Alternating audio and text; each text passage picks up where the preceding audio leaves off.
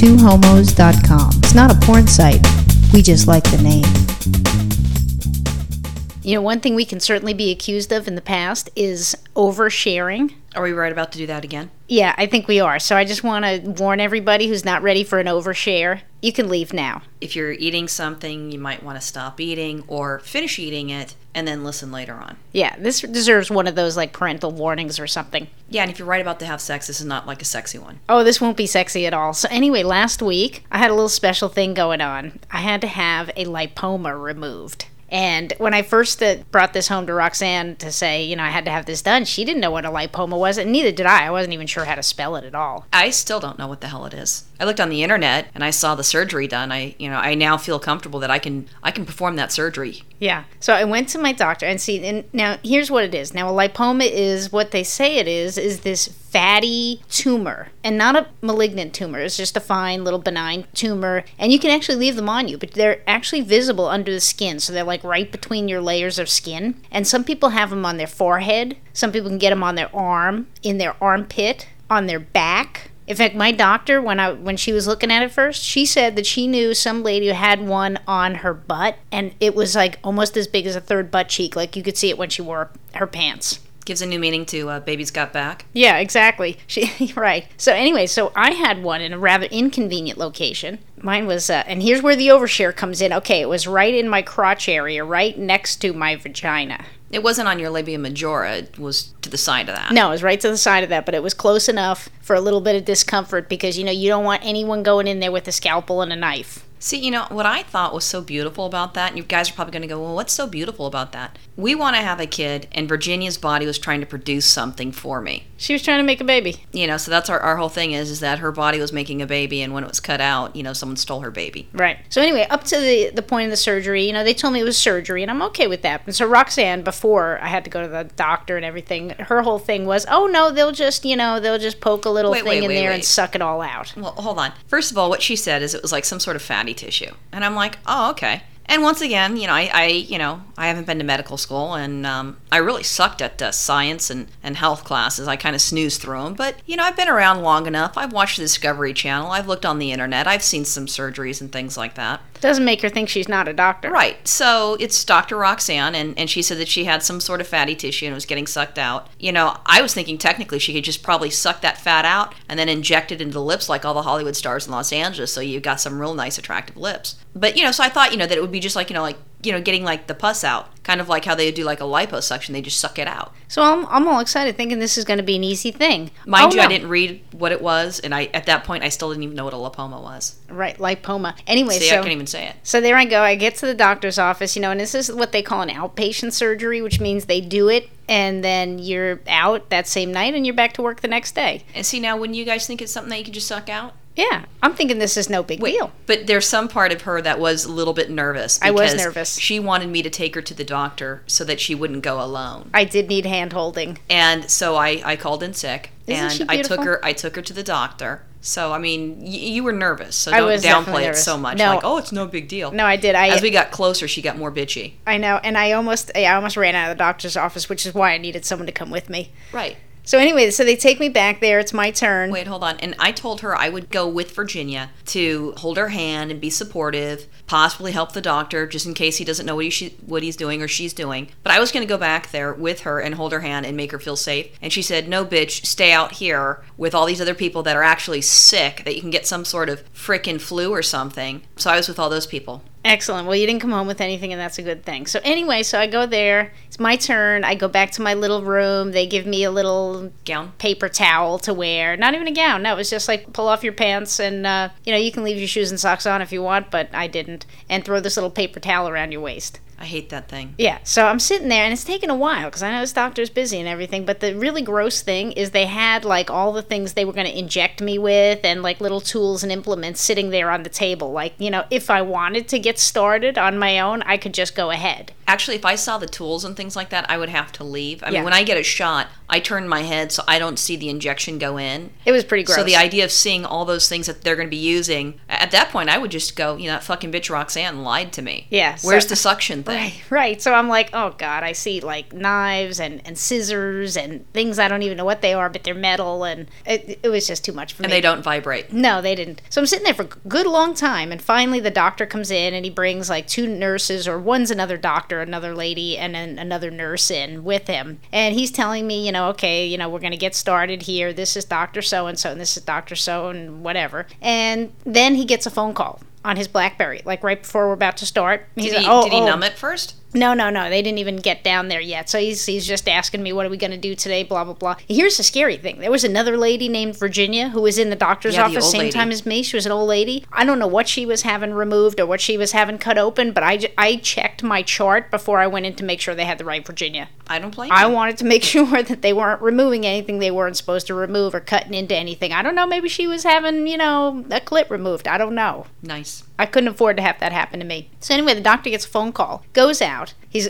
oh, I got to take this. So now me and the ladies are just sitting there, and now I am naked. Your vajayjay show. Right, now my vajayjay is hanging out showing. I'm like, you should have looked at him and okay. said, you know what? You guys are wasting my time. Do something with this. Touch it until I come. Right. So I figured, well, here I am in this compromised position. I may as well chit-chat with them. So I'm asking them, Were you talking and making, and then grabbing your lips and pushing them back and forth so it looked like your mouth was down there too? No, I just scratched every once in a while. So I'm talking, so, so you do work weekends? Oh, yeah, we're doctors, blah, blah, blah, blah, blah. Okay, well, I don't because, I don't. And so we're talking, and then finally we ran out of things to say because, what do you say to some half-naked chick with her twat showing? Gee, you should shave. Right, waiting all for the young doctor to kids come back. wax. You should try that. So I would think of lots of things to talk to the person about. So after like 15 minutes of me airing myself out there, the doctor comes back in. Do you think that he faked the phone call like he hit a button because your vajayjay stunk? No. And then he was like, oh, excuse me, and then he was letting it air out? No, I don't think so because he didn't leave the door open. But anyway, so he comes back, and now he's telling me about his 21-year-old cat, and he might have to put the cat down, and, his family doesn't understand. What does this have to do with your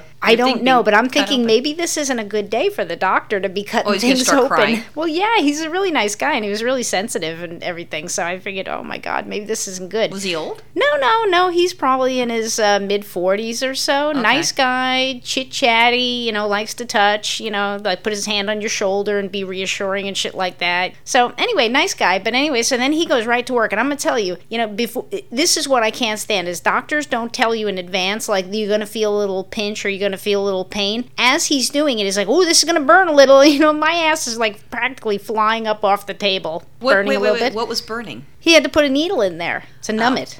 So anyway, so, yeah, all right. Well, no, it's not like I'm a baby or anything. I can get a shot in the arm, man. I don't want a big needle coming near my vagina. You know what, though? After having the lumbar puncture and it's going through your spine and all that other shit, I'm sorry, I have no sympathy on that. It's like, psst. Whatever. So anyway, So there I am. And now everybody's looking. So now I got like 3 people all looking at my vagina, and they try and put like half the paper towel across my vagina so that they pretend like they're not looking at it. But it's like, come on. It's right there. It's right there. It's saying hello. It's waving. It's like, touch me. Yeah, exactly. I know I probably got a stray hair, one that I didn't like shave down a little bit coming out of my ass. Who knows? Anyway, they're all looking at this, all 3 of them together, Cause, was he like, was this her first one that she's seen as he's doing the surgery and he's doing instructions? I'm not sure if they were just there to assist with all the implements and tools or if it was because they wanted to bring in some ladies just in case, I try to come up with some lawsuit like the doctor tried to slip me a bone while he was doing me with the scalpel. I would say that anyways.